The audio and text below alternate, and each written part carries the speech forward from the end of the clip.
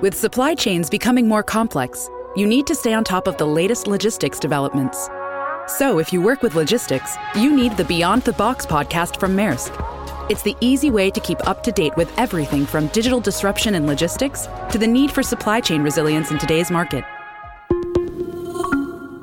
Find out more and keep ahead of the game with the Beyond the Box podcast on logistics insights at maersk.com/insights. I am unwilling to give up. That I will start over from scratch as many times as it takes to get where I want to be. You just want to make sure you will get knocked down, but just make sure you don't get knocked out. So your only choice should be go focus on what you can control. Hi, everyone, and welcome to the Kara Golden Show. Join me each week for inspiring conversations with some of the world's greatest leaders. We'll talk with founders, entrepreneurs, CEOs, and really some of the most interesting people of our time. Can't wait to get started. Let's go. Hi, everyone. It's Kara Golden from The Kara Golden Show, and I'm thrilled to have my next guest today. We have Michael Mogill, who is the founder and CEO of Crisp. And maybe you aren't familiar with Crisp, but you probably have heard of his podcast called The Game-Changing Attorney. He also was a best-selling author of a book by the same name, and a little bit more about Crisp, but basically they help other law firms do basically grow. I mean, there's no other way to look at it. And we'll talk a little bit more about Michael, how he came up with the idea, how he decided that this was a white space in the market, and really how he's grown to be the guy that helps law firms really get their messaging out there and stand apart from the competition to grow into not only extraordinarily fast, but also attract high-value clients. We were introduced to each other by John Ruhlin, who is amazing. He was just speaking at one of your conferences as well, Michael, and just told me how much fun it was and how much energy there was in the room. Gary was also, I guess, speaking there too. So we'll have to hear a little bit more about that and sort of what occurred at that conference. But anyway, thank you so much for being on, Michael. Welcome. So you're in Atlanta, and you and I chatted a little bit. You were saying that you got to try Hint, and you've got kids that are trying the Hint boxes as well. I love it. So great. So talk to me a little bit about you as a kid growing up. Did you always know that you would be doing what you're doing today, and that you could influence and really help so many people build their businesses? So the short answer is no. I will say, I've joked about this before, that I was born 10 years too late, because growing up as a kid, I loved anything technology, anything tech. And I was the type of kid where I even learned like HTML, but we didn't have a computer. So I'd buy an HTML book and I try to just learn it without a computer. Isn't that amazing? We'd go to the library, we'd get these books, and then I just would learn it, just kind of trying to work with it and in the scripting. But when I was a kid early on, I think one of the first businesses I had was a web design business. So I was 13 years old, and we'd had clients like anything from like a tutoring company to a martial arts business or whatever it is. They'd come in, like my mom would let them in the front door. I'd be sitting there developing their websites. But I was 13. So this is right when the .com boom was taking off, and that's why I'm saying I wish I was born maybe like 10 years earlier, because as all this stuff was happening, I was just so young, and I didn't realize at the time how I guess how unique that was, if that's a way to put it, as far as like having a business at that age. But growing up, I think it was just I was always gravitating towards something entrepreneurial. And where it caused me a lot of trouble was because it kind of was outside the norms, like growing up as a kid and going through school, elementary school, middle school, and so on. My way of thinking, I used to think there was something wrong with me, like just in the sense that I always looked at what we were doing in classes and so on. And I was very interested in thinking perhaps outside the box, which led to my parents being called in a lot because, grew up with immigrant parents. My family and I, we immigrated from Eastern Europe and came over to the U.S. in 1990. So I came over, it was my brother and I, my parents and my grandparents, and I was 4 years old. So when we got to America, basically there's really two paths that you can pursue as the child of immigrants, which is doctor or lawyer. But entrepreneur was very much something that I think was not understood. And it took, I think it took a while for my parents to come around to that. But, to bring it all full circle, yes, I think I was entrepreneurial, but I did not know that I was that entrepreneurship, as you know, back then, it wasn't Shark Tank, that wasn't very much popularized. And when I was starting a business, I didn't really, to me, it wasn't about business cards or titles. It was really about, serving somebody and then acquiring that first customer and then acquiring another one. But I didn't know what I was doing was, I didn't call myself an entrepreneur or CEO of anything. It was just, scaling, 0 to 1 and then 1 to 2 and beyond. I love it. No, I think that that's absolutely true. So talk to us a little bit about CRISP or kind of what happened before CRISP. How did this idea come about? Yeah, so this is, I'll give you the shortest version of it. So as I mentioned, the two career paths that you could take with immigrant parents is doctor or lawyer. So I was going to school, I was in college, I was pre-med. I took the MCAT, was going to go to med school. I got into 3 medical schools, but I spent a lot of time shadowing doctors, over 100 hours, shadowing doctors and surgeons, and for me, being entrepreneurial and hearing the conversations, and interestingly enough, this will all come full circle later, but just seeing the things that they would deal with constantly, so much being outside of their hands, all the bureaucracy, the consolidation of it all, it just didn't sit well with me. So I figured, okay, I'm going to put in for a deferral. I'm not going to go to medical school. I didn't have some alternate plan, and then so this was in 2008. I graduated with honors from undergrad, got into med school, decided not to go right as the economy comes crashing down, and my parents probably thought that their entire investment in me and coming over here and starting over just in their careers and not having any money, their son going all the way through school, getting into medical school and deciding not to go. I was probably the greatest disappointment you can imagine for a child of immigrants. And here I am, I'm washing dishes at a dive bar. That was the only place I could get a job. This was back in 2008. And from there, I went from washing dishes to really washing lab equipment at the CDC, the Centers for Disease Control. And I had a unique situation where I had a mentor there who was working on CDC.gov, their website. And she worked on kind of the user experience side. So when she went on maternity leave, I was the person who was doing what was called Section 508 compliance, which is compliance for websites to help those with of the blind, screen readers, that type of stuff.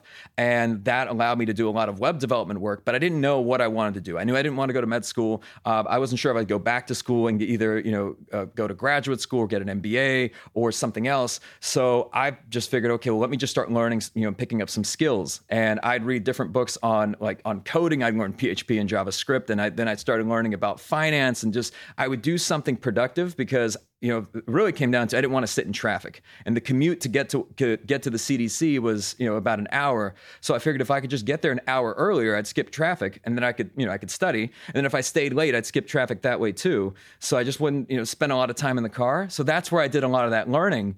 And during that time, I bought a camera. Because I figured this would be a nice lifetime hobby to learn how to take pictures of just plants and nature and that type of stuff. And for me, my hobbies always turned into more than hobbies, so I would get obsessed.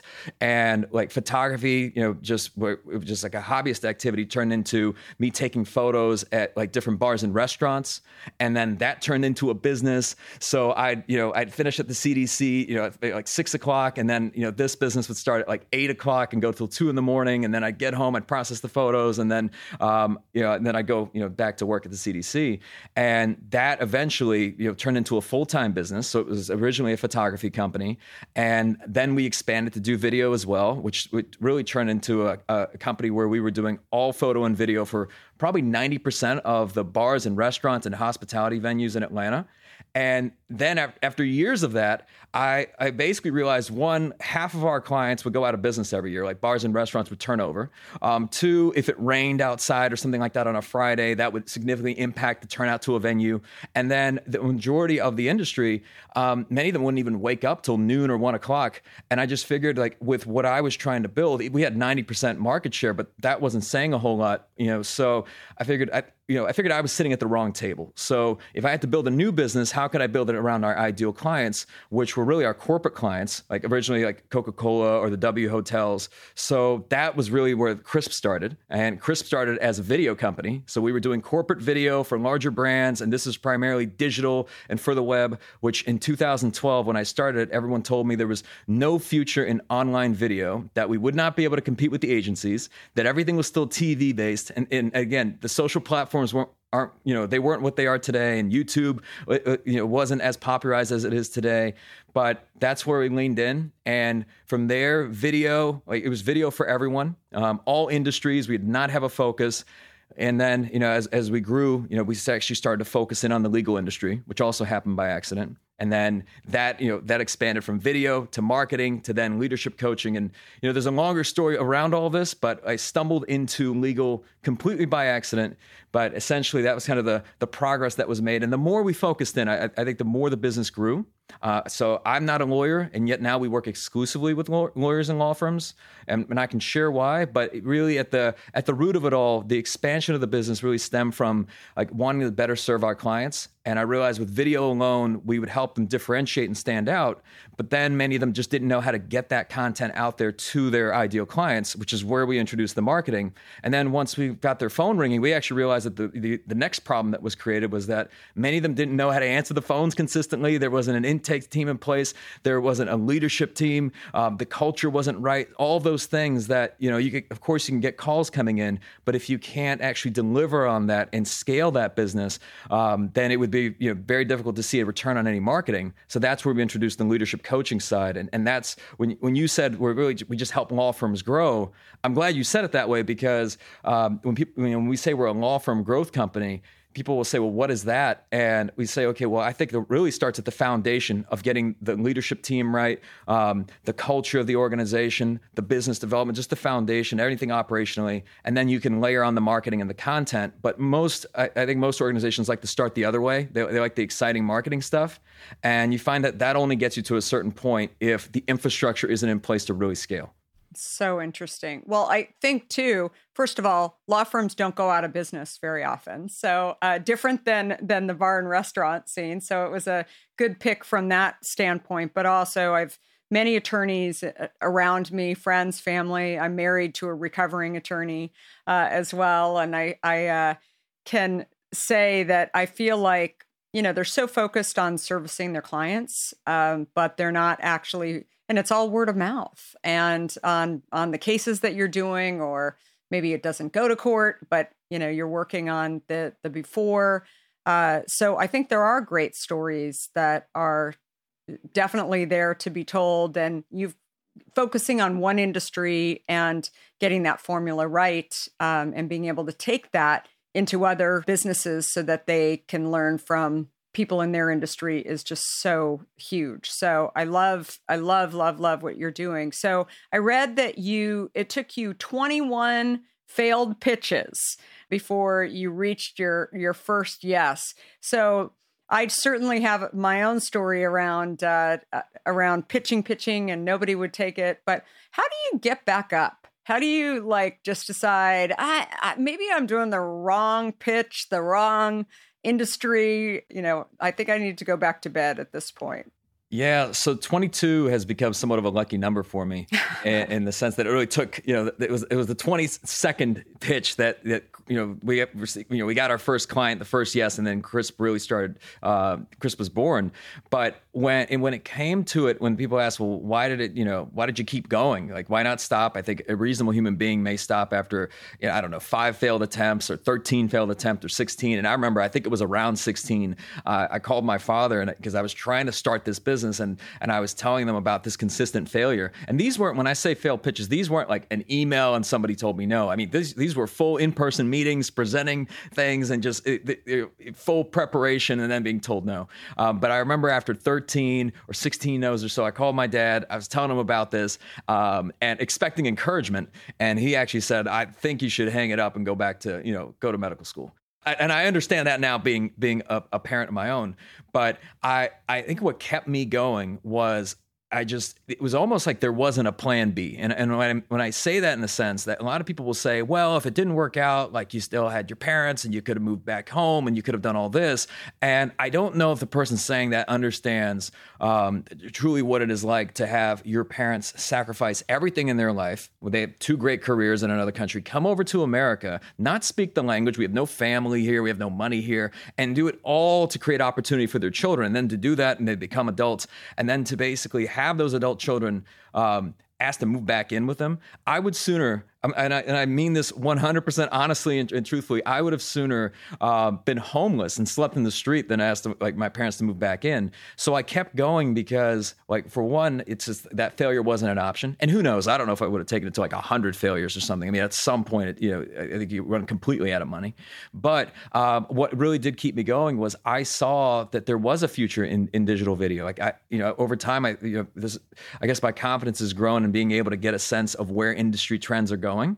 And I was starting to see that although a lot of the people that I was speaking to didn't really see that same future that I did, I did see that there was something there, and there was obviously something brewing. And then also just in a lot of the small businesses that I would approach, they all had very similar challenges. They were in very saturated competitive markets. They were struggling to stand out and differentiate.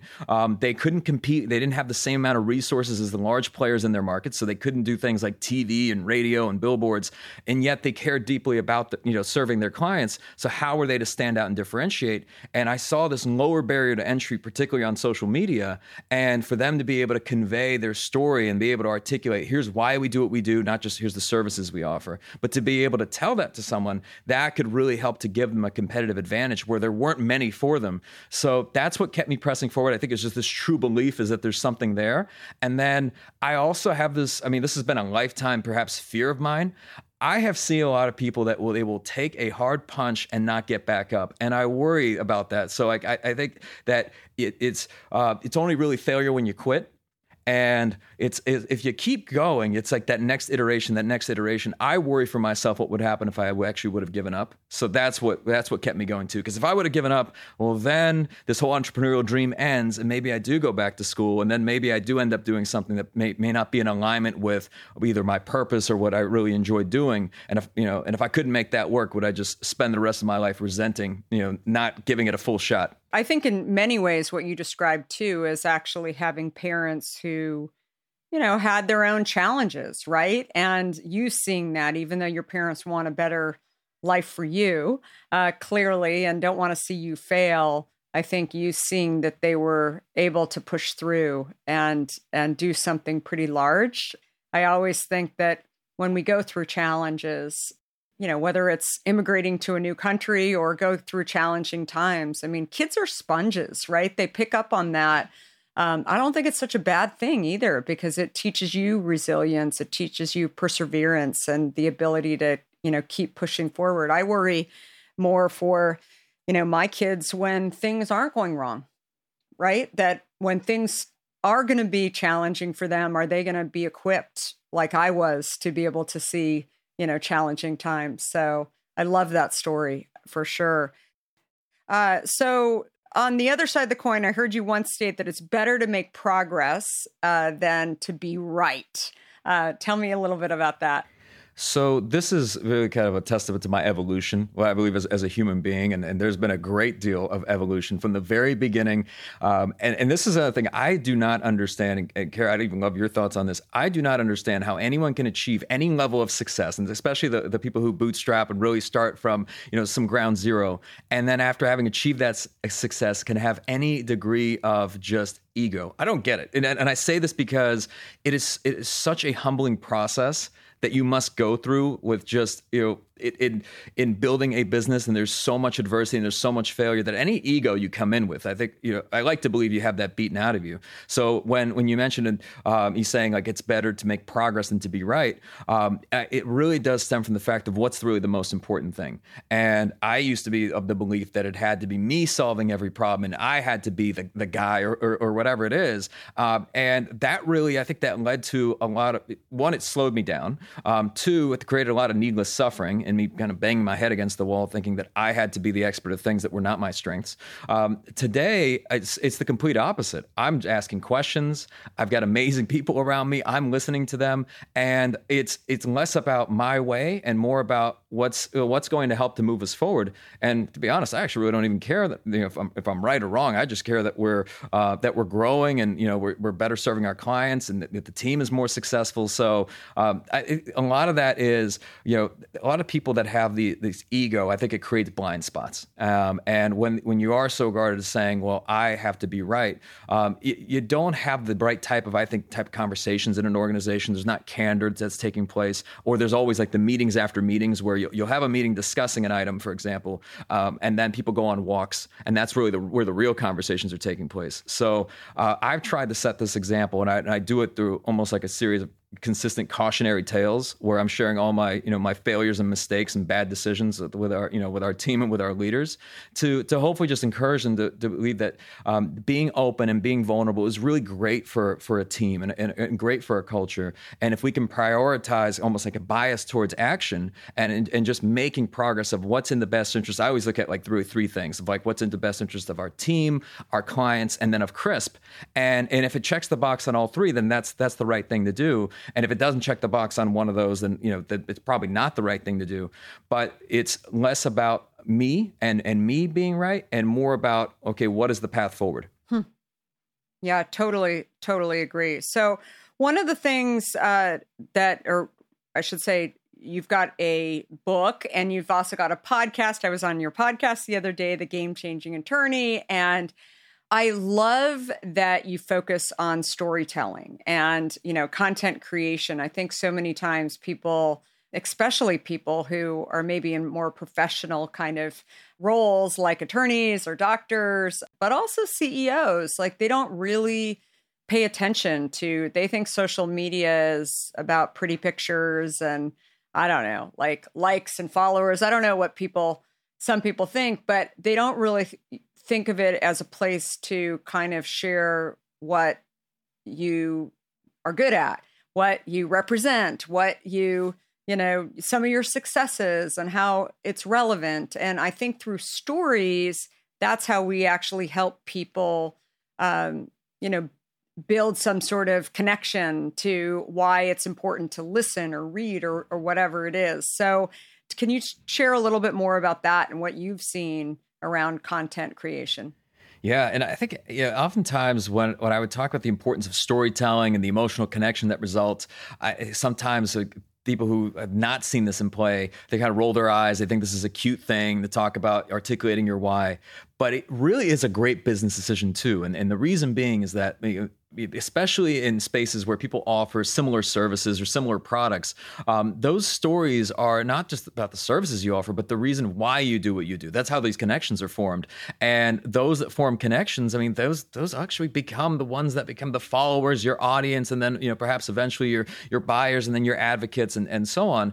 And I realized that if you do not give somebody a reason to care about you or your brand, then they'll gravitate towards the brands that do. So it's very, very important to, like for example, we work with lawyers and law firms, and people always ask me, they're like, oh, that's, most do not have a very great perception of lawyers and law firms. And I think this is because of the exact opposite effect that most legal advertising is not story driven. It's kind of like, in a wreck, get a check, or call me now, or it's somebody standing on top of a semi truck. A lot of the TV advertising, I think, has created almost this level of distrust towards lawyers that's very different from the way people would approach a doctor, right? Like if a doctor were to tell you something, they'd say, okay, there's a level of warmth and trust there. They may not feel that way about lawyers. So they say, well, why do you help lawyers and law firms?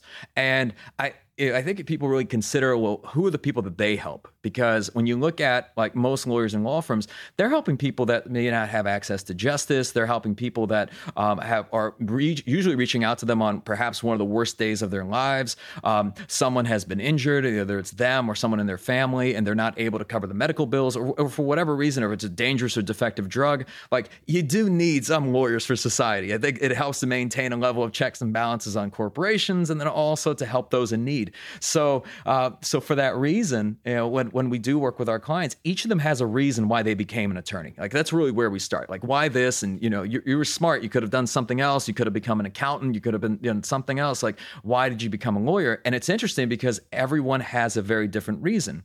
And it may have been because they grew up and they didn't like bullies, or they saw some level of injustice that they or their family experienced, and they knew that when they grew up they wanted to drive that change, or something in their community and they wanted to be able to come back and better serve that community for whatever reason. But then when you start to communicate and convey those stories, now people form these bonds and connections.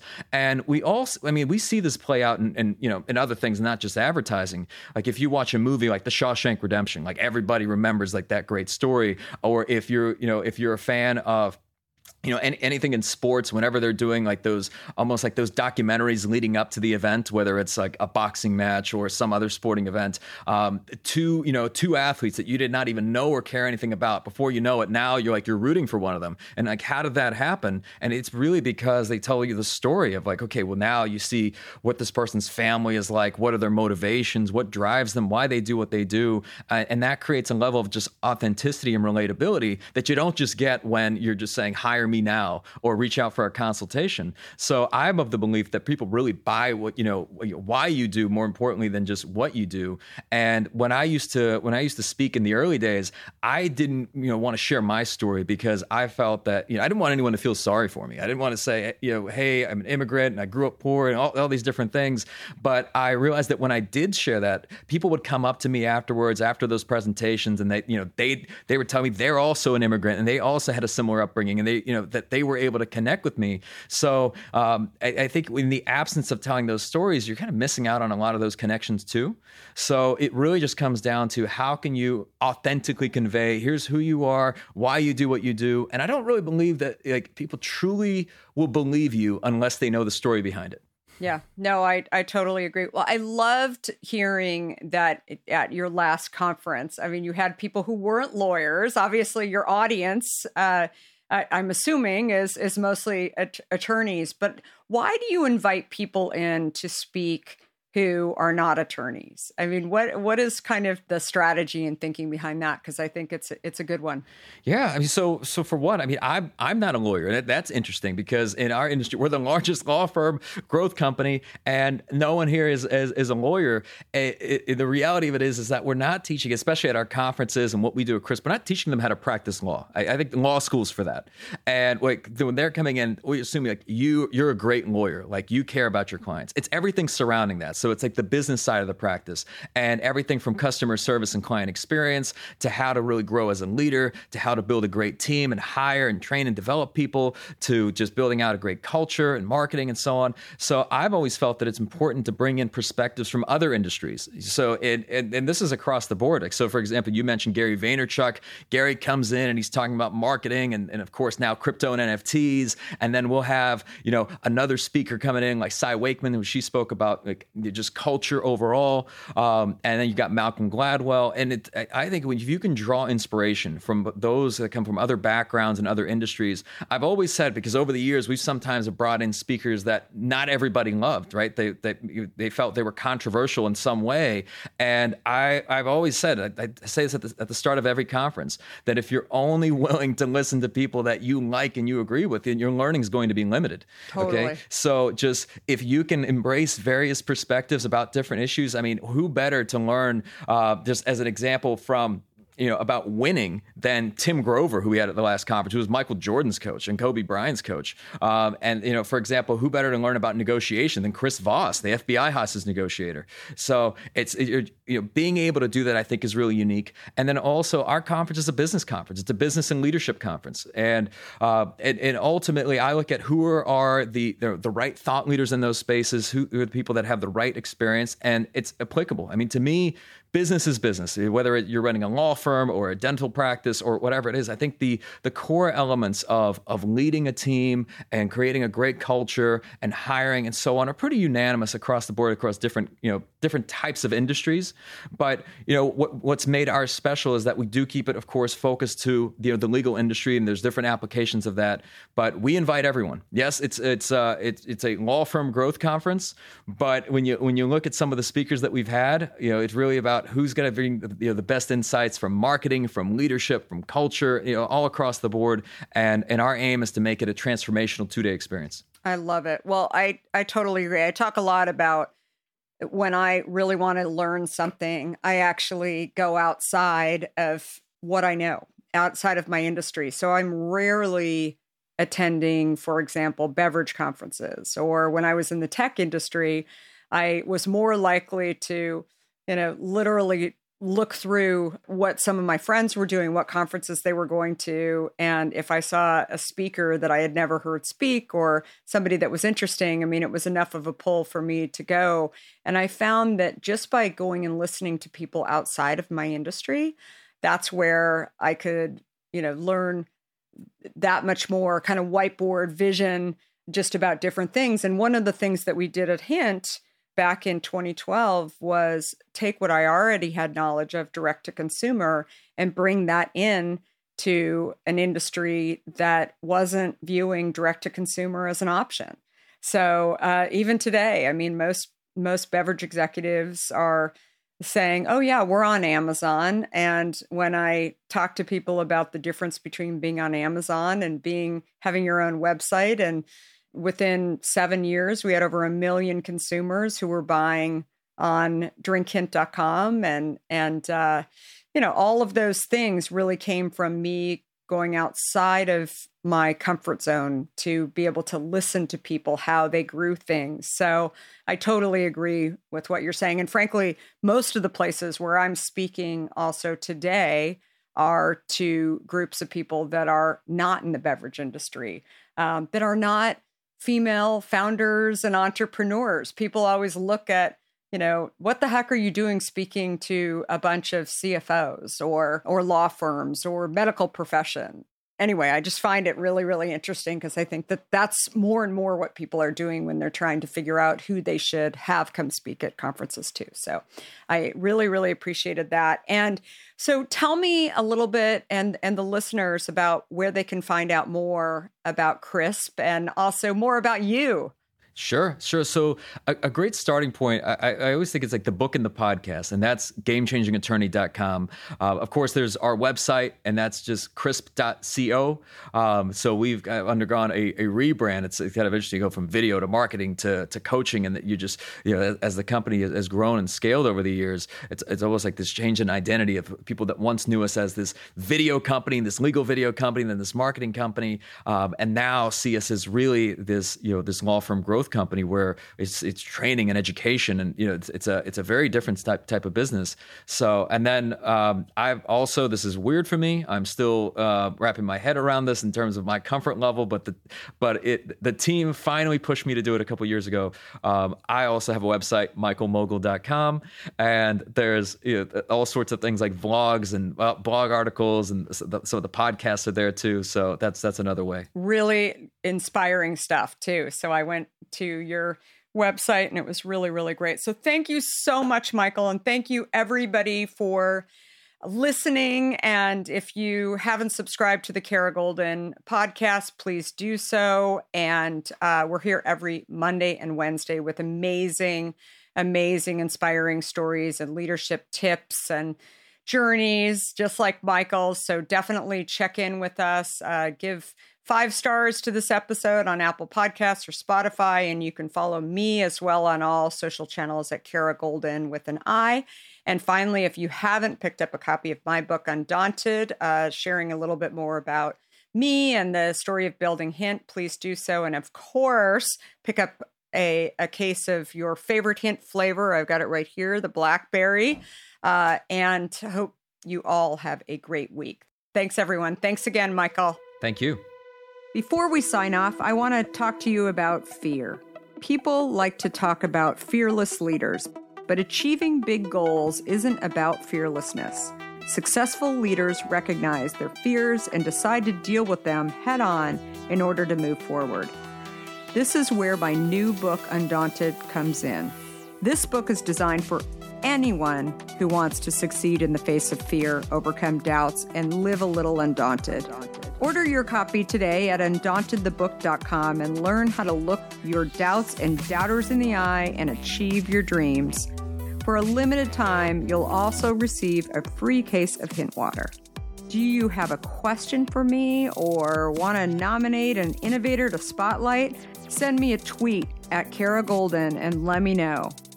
And if you like what you heard, please leave me a review on Apple Podcasts. You can also follow along with me on Facebook, Instagram, Twitter, and LinkedIn at Kara Golden. Thanks for listening.